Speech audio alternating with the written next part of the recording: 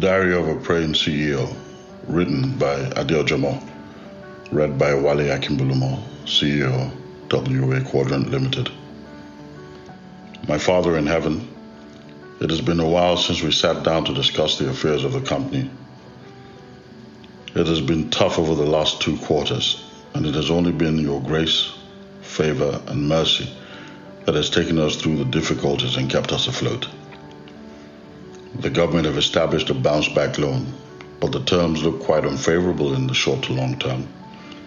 I'm not sure that we should apply for it, so I seek your counsel whether we should take this as a liability.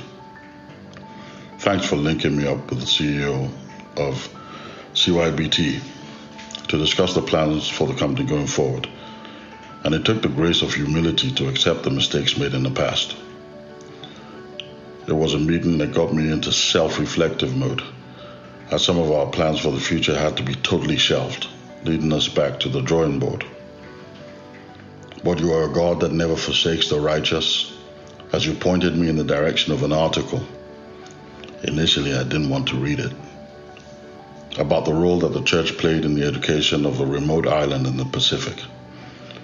I read the article with initial reluctance, but as I turned each page, I continued to give you thanks and praise as it confirmed the 3 key areas the organization should follow in the short to long term.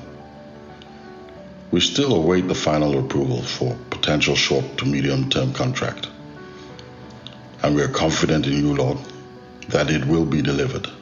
Please endow us with patience and discipline as we wait for the key stakeholders to push the contract through. I look forward to the next board meeting.